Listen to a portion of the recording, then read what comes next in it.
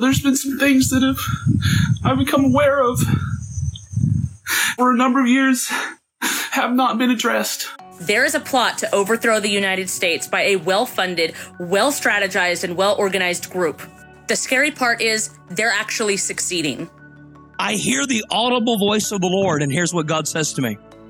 He says, Todd, go up to Frenchie and tell him that you have a demon. This can't be happening to me. I don't have demons.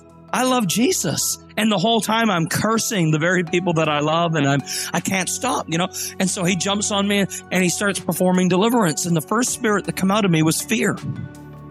Dominion theology, also known as dominionism, is a group of Christian political ideologies that seek to institute a nation that is governed by Christians. That's why I'm here today, to follow a biblical process of confession, repentance, and forgiveness.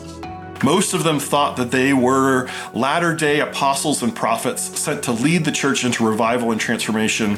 And this network ultimately came to believe that they were destined to lead the entire globe.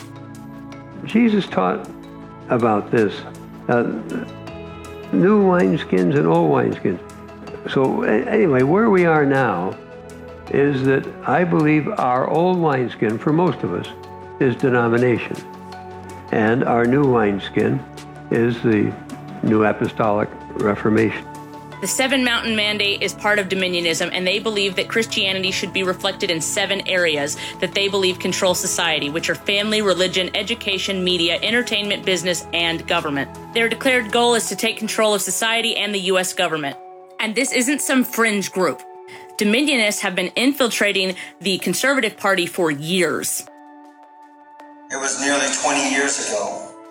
It continued far too long.